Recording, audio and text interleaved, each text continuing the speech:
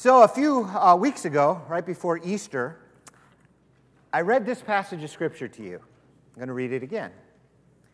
Hearing that Jesus had silenced the Sadducees, the Pharisees got together. One of them, an expert in biblical law, tested him with this question. Teacher, which is the greatest commandment in the law? Jesus replied, love the Lord your God with all your heart, with all your soul, and with all your mind. This is the first and greatest commandment. And the second's like it, love your neighbor as yourself. All the law and the prophets hang on these two commandments. So what I told you a couple weeks ago is love is the lens by which we're to interpret the rest of the Bible. When you study the Scripture, especially the Old Testament, you need to look at it through the lens of love. And then it makes sense. Then you get it. You know, I've got some glasses, and I like to wear my glasses. Do I need them? Well, I can see you. I can even tell who most of you are. But maybe I can't tell if you're smiling or frowning, or if your eyes are open or closed. And I could probably drive okay, unless I got to read street signs. But if I know where I'm going, I'm doing okay. And lenses make a big difference. You can understand parts of the Bible without the lens of love. You can. But you're not going to understand it just right. And that was the problems with the Pharisees and Sadducees. Man, these guys had the Bible memorized. Then why were they arguing with Jesus all the time? Because they weren't looking at it through the lens of love. And that's why they were always clashing. In fact, love is the lens we just need to look at life through. We should get some love glasses. I don't know what those would look like, but I think if we start looking at people through, driving down the street, somebody cuts you off, first reaction, flip them off. That's not the lens love. The love lens is more like, oh, that's a 17-year-old driver. That could be my son or daughter. They're still learning. Just be patient, be gracious, and say a prayer for them. You see the difference? It's the love lens. That's the difference. See somebody on the side of the road? Are you annoyed? Oh man, this city's just filling up with beggars. Enough already. Or wow, that's somebody's son right there who for whatever reason, it's just the love lens.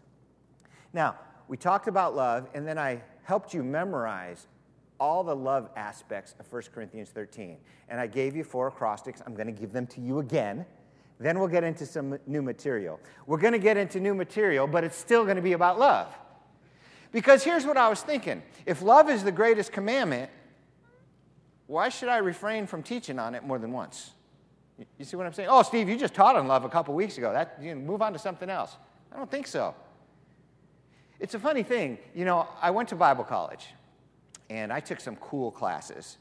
Old Testament survey, New Testament survey, the book of Romans. That was awesome. Ezekiel, Jeremiah, systematic theology, number 1 and number 2. Apologetics, I learned all the arguments. Church history, missions history, I learned it all. But they didn't have one class on love. See, Steve, that's silly. How do you have a class on love? Jesus said love's the most important thing. How do you not have a class on love? You're going to spend all day talking about when the rapture happens?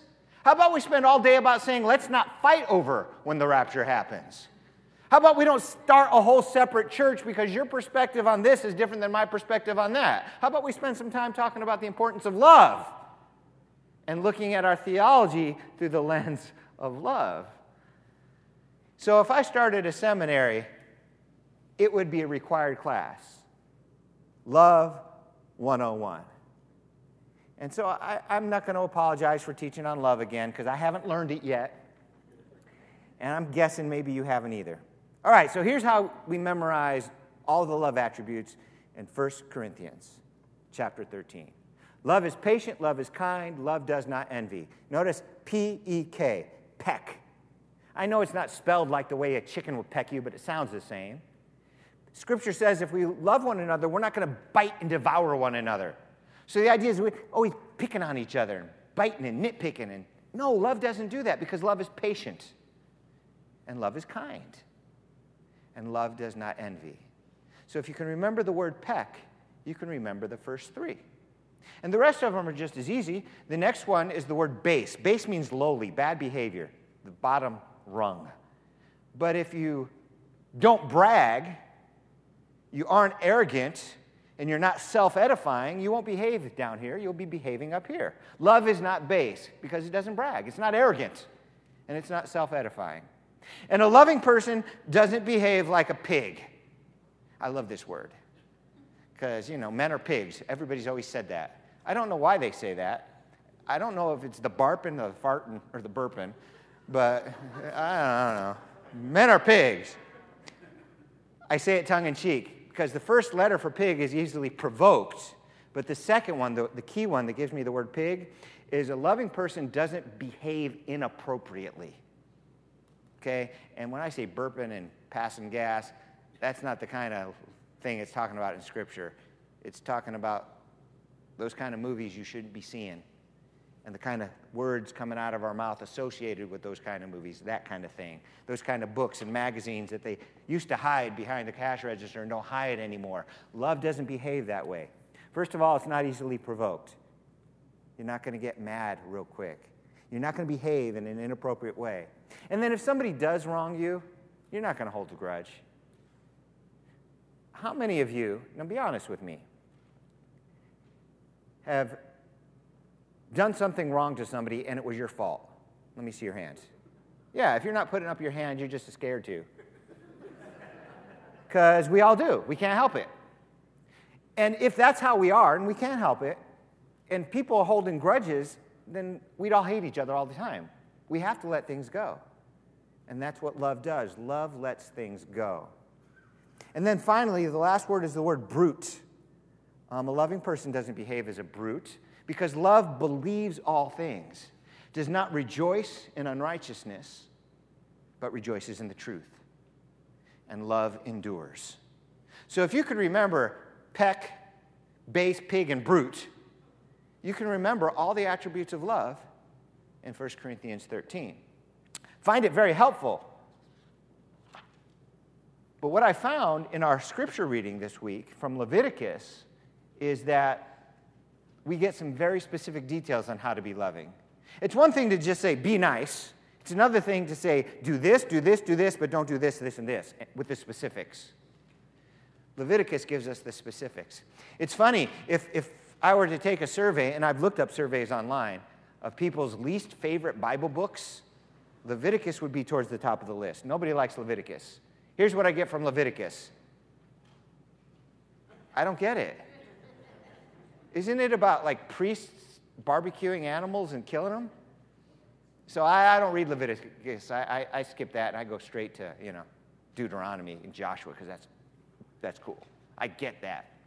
I understand that. There are parts of Leviticus that are hard to read. But missing out on Leviticus, you're missing out on the details of love. The book that most people don't like has some of the best details on how to be a loving person. So read quick through the hard parts, but slow down on some of the detailed parts. And we're going to look at some of that this morning. That's where we're at. We're in Leviticus chapter 19 this morning. And it talks about loving God, then it talks about loving each other, and then it goes into the details. First detail about love is aimed at parents. And here's what it says. Each of you must respect his father and mother. So it's one thing if somebody says, love your parents. Great. But what exactly do I need to do? The most important thing to do with your parents is to show them respect. Everything falls under that. You know the 10 Commandments. I mean, out of all the commandments in the Bible, 613 supposedly just in the Old Testament, God had Moses put 10 on stone. God wrote them, Moses broke them, then Moses had to write them. 10. So we look at that as the top 10. They're not really the top 10, but they are emphasized because they're like summary commandments.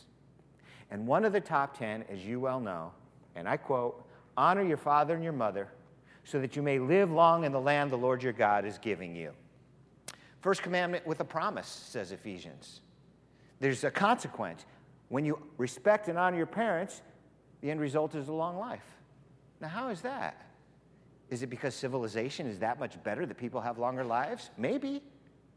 Maybe civilization falls apart and lifespan shortened. Could be that way. Or maybe God just blesses you. You show respect to your parents, he shows you a better life. I don't know.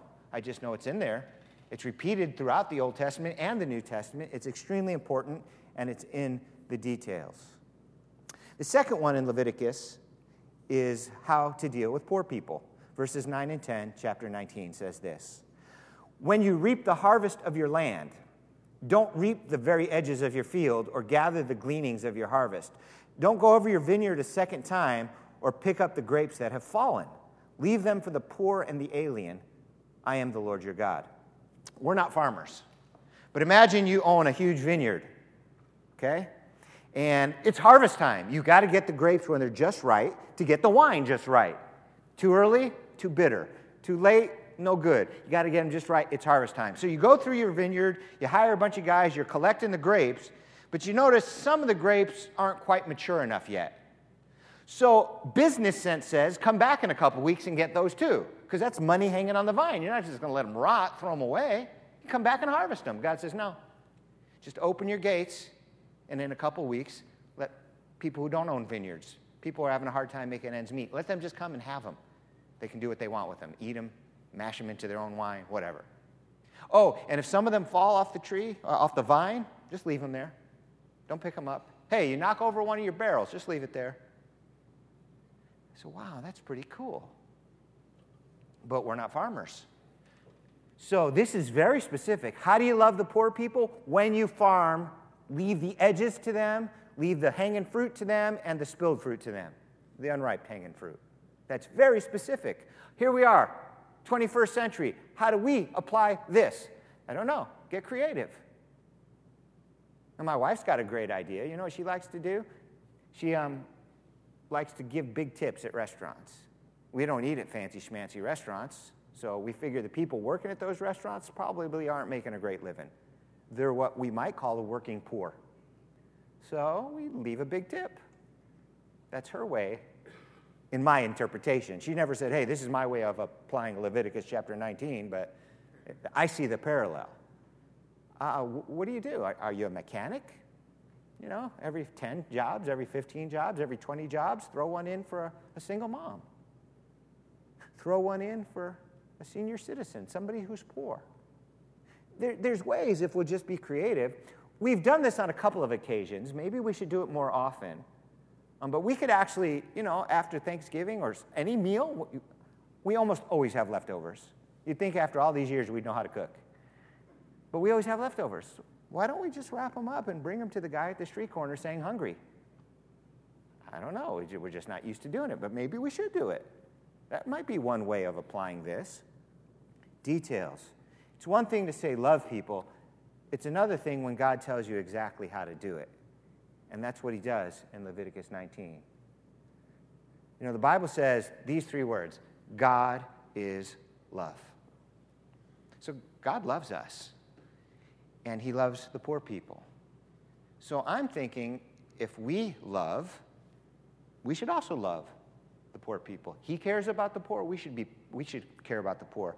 I don't think it's like, oh gosh, I'm a God follower. They said at church I got to give to the poor, so dang it, if I'm going to be a good Christian, I guess I've got to give to the poor. I guess, if that's the only way you're going to give. But I think it's more like the lens of love. You see people in need, you just want to help. How can you not want to help? How can a loving person not want to help? That's, I think, really the point. So, here's what the New Testament says about love and giving to the poor. If anyone has material possessions and sees his brother in need, but has no pity on him, how can the love of God be in him? Dear children, let's not love with words or tongue, but with actions and in truth. So here the Apostle John is pretty much saying the same thing. How can your heart not go out to them? How can you say you've got God's love in you if you're not pitying these people? He didn't get it. I don't get it either. But it was obviously a problem or he wouldn't have written about it. So if it's got to start with compelling, then maybe you'll learn to grow a heart of love. Love in the details, Leviticus chapter 19. The whole Torah, the Old Testament, the Word of God, the Word from Moses. It's details about how to walk with God. Third thing, not only do we love people by doing things for them, we also show our love to people by not doing things to them. For example, verses 11 and 13, do not steal, do not lie, do not deceive one another, do not defraud your neighbor or rob him, do not hold back the wages of a hired man overnight. Some people live paycheck to paycheck. I heard the true story about this guy, young guy, single. I think he was working on an oil rig. They make some pretty good money. But they're very busy, and that's why they pay them so well. They work tirelessly, these long, forever shifts. And he gets paid, and he just starts putting his paychecks on the dresser at home, and they stack up. Because he's got all the money he needs in the bank already. It's inconvenient to go to the bank. He goes when it's convenient. So he's got a stack of salary checks, thousands of dollars deep. That's cool. He's not too worried about it. But some people, they need to get that pay in their hand right now, or they may not have dinner or breakfast. They may not be able to put gas in their car to go get the dinner or breakfast. Paycheck to paycheck. So God is saying, hey, don't hold back the wages. If you employ somebody, don't hold back the wages. It hurts them. And you know, love doesn't hurt people. That's the thing about the Scriptures. God's trying to get us focused so we don't want to hurt people. Romans, I got that verse right here. I paraphrased it just a little, but I changed the word, but I didn't paraphrase it. I just used another English way to say it. Romans 3:10, love doesn't hurt others. That's why love fulfills the law. In our culture, here we are, we're Americans, we're in the 21st century. In our culture, even though most people don't follow the Bible intentionally, our whole moral structure was founded on it. That's why we have had laws against adultery. We've had laws against other weird things that we could be doing with our bodies and shouldn't, that I don't feel like talking about. We have laws against stealing. We have laws against extortion and blackmail. These are all things based on the Bible, right and wrong based on the Bible. And so our society knows right from wrong, generally speaking. You don't have to tell us the details because we are raised with the details. But think back to the days of Moses. There was no Bible. There were no people of God. These were people that sacrificed their babies to their gods, did perverse things that are disgusting to talk about, cheated one another as a common course in life, murdered each other, robbed from each other. You know the story. It got so bad, God had to flood the world. And then when it started over again. So God said, no. This is how it's supposed to be. He could have said, just be nice. But we needed more training than that. We needed some details. Okay, this is nice. Don't steal from people. That's not good. Don't do that. Poor people, help them. That's good. Be honest. That's good. They didn't know. We know. For the most part. But it helps us to review. It got really specific. Listen to this, verses 35 and 36. Do not cheat anyone by using false measures of length, weight, or quantity. Use honest scales, honest weights, and honest measures. I am the Lord your God. I brought you out of Egypt. So when I go to the gas station, there's, 3 little buttons, 87, 91, 92, I don't know. And there's a little sticker there with a year and a month punched on it. And it says, this gasoline dispenser has been certified accurate by the people who punch the stickers and certify accurate gas meters. So when I got to pay $3.37 for 9/10 of a gallon of gas, I know, based on that sticker, that I'm not getting cheated. Why do we have a whole department that handles that? Because people will cheat you. And so we've got a law against it and supervisors to make sure it doesn't happen. Because really, if I was unscrupulous and I owned a gas station or a whole chain of gas stations, and instead of giving you 9/10 a gallon, I tweaked the little thing and made it give you 7/10 or 8/10, you'd never know. There's no way you could know. Gas tanks aren't that accurate, full, empty. So I could rip you off and make millions of dollars doing it, and you'd be none the wiser. But God says it's wrong not to do it. Did you see that scale up there? Did you pay attention to that? Notice it does not start on 0. You could be none the wiser. Oh, yeah, that's 6 kilograms right there. Yeah, but it started at 2. Put your finger on the scale. Details, details, details. Here's how to be good, honest, and loving. Verses 14 through 16. Don't curse the deaf or put a stumbling block in front of the blind. Wow. How pathetic were they that God had to tell them that? Right? Who would do that? People would do that. You know people would do that. So God says, don't do that. That's wrong. Fear your God. I am the Lord. Don't pervert justice. Don't show partiality to the poor or favoritism to the great, but judge your neighbor fairly. I like that because, okay, God wants us to take care of the poor and be considerate of the poor, but that's not the same as then showing partiality to them. You've got 2 parties. There's a disagreement. You judge fairly. You don't just judge for the poor guy because he's poor and disregard the rich guy because he's rich. There are a lot of people who despise rich people. They envy, I guess. I don't know. Don't do that. Don't do that. You know, praise God that God has blessed them and move on. Don't covet what they have. God has given it to them. Do not show partiality to the poor or favoritism to the great, but judge your neighbor fairly. I'm not going to say this. It's too close to home. Never mind. Do not go about spreading slander among your people. Do not do anything that endangers your neighbor's life. I am the Lord.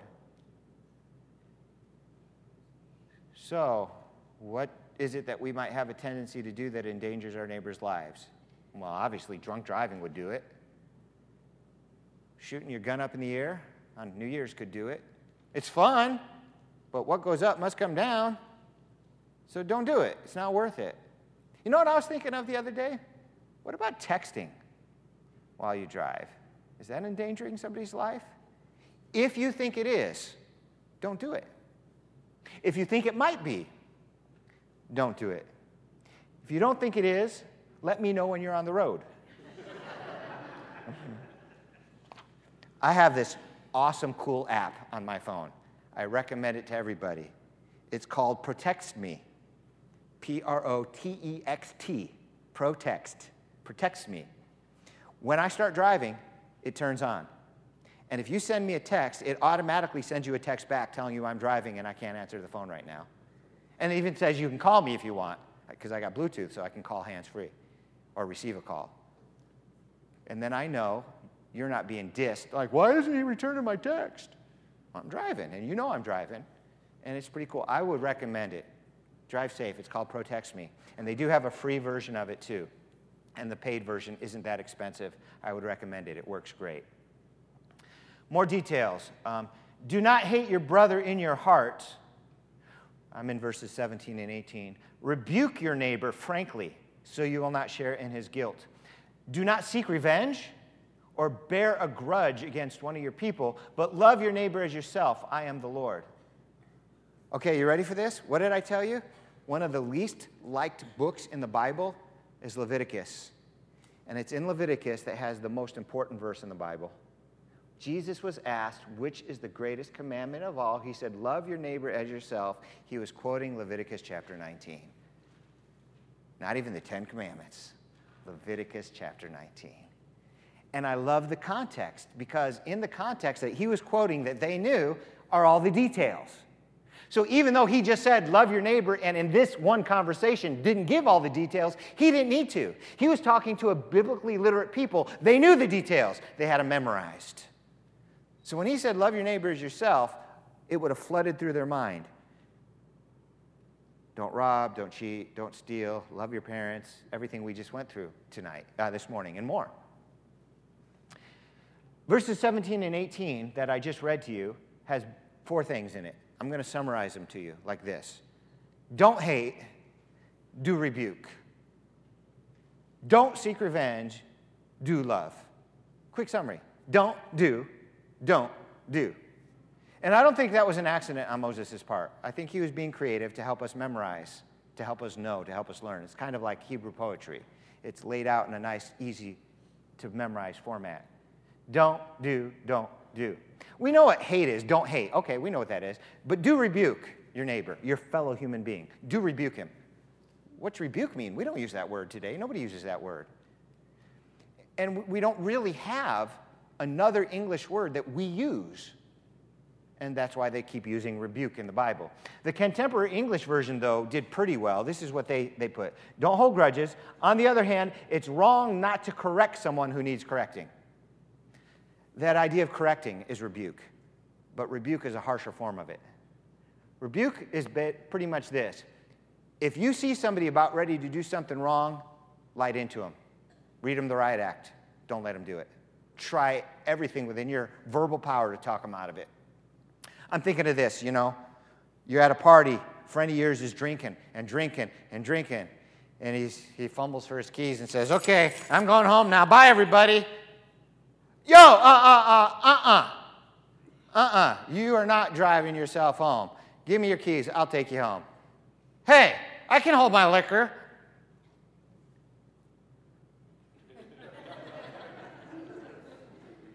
Give me your keys. You're not driving yourself home. You're going to have to take them from me. I can. But I tell you what, I'm not going to go there. 911. Give me your keys. Because if you don't, I'm calling the cops on your...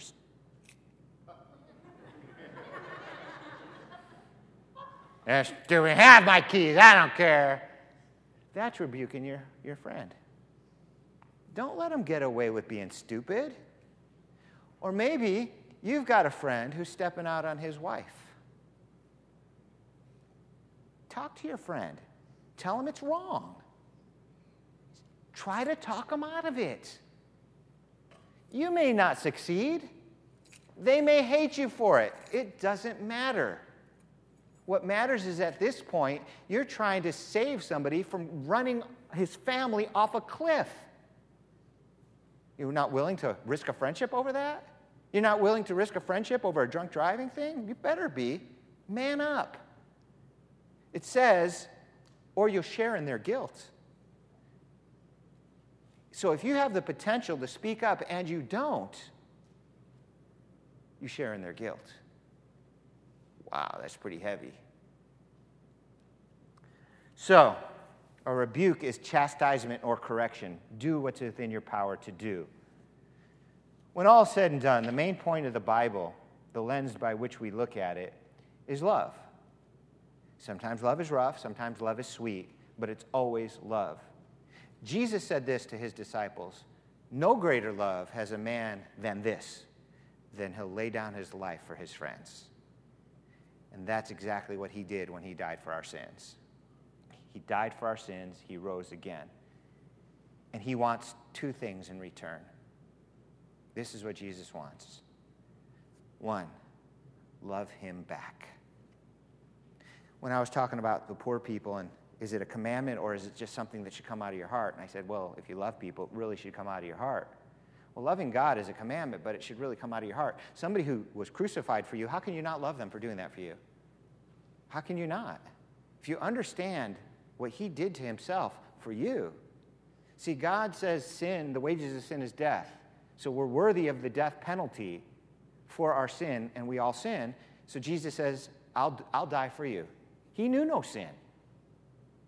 And so you can't help but love him. That's the first thing. He wants you to love him back. And you know what the second thing is? This is so like him. Love others. That's it. Those two things. That's all he wants. Back to the beginning of the sermon. Love the Lord your God with all your heart, with all your soul, and with all your mind. This is the first and greatest commandment. And the second is like it. Love your neighbor as yourself. If you've not yet given your life to Jesus Christ, I would encourage you to do so. It's not a complex process. It's acknowledging your shortcomings, your sin, when you do things God does not want you to do. And telling God you promise to the best of your ability to stop being that way and that you'll live for him. Tell him you believe Jesus died for your sins and rose again and thank him and pledge to follow him. If you can say that from your heart and really mean it, that's all it takes. And then you start walking the walk. Get in touch with us so we can baptize you and give you some literature and help you on your walk. It would be our pleasure to do so. We do have a baptism coming up, by the way, so it would be nice timing. All right, please bow your heads for a moment of prayer.